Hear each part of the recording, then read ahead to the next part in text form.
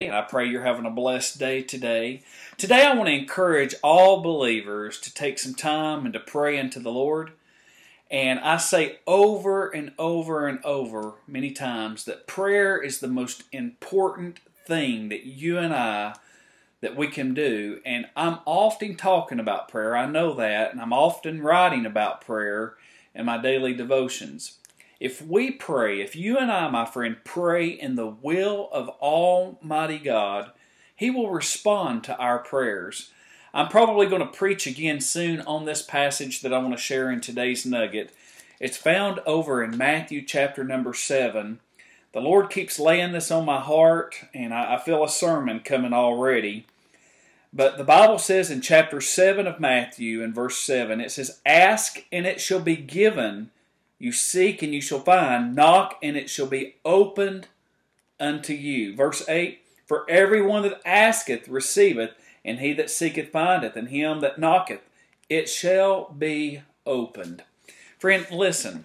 The most important thing is for you and I to be in the will of God, okay?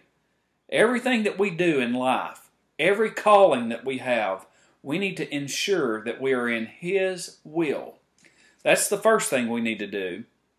And that's what gives us a peace that surpasses all understanding. I know that I'm at perfect peace when I'm in the will of God. But also part of being in the will of God is for us to pray for the will of God. God always responds when we are praying in His will. Take whatever burden it is, whatever circumstance you're going through right now, whatever it is you've got going on today, and pray in His will. Submit your prayer request to us at hisvisionministries.org, and we'll pray for God's will in your life as well. Keep knocking, as the Bible says right here. It says knock. Let's keep knocking until we get an answer. That's what God's Word assures us. God answers prayer with a yes. Sometimes He answers with a no.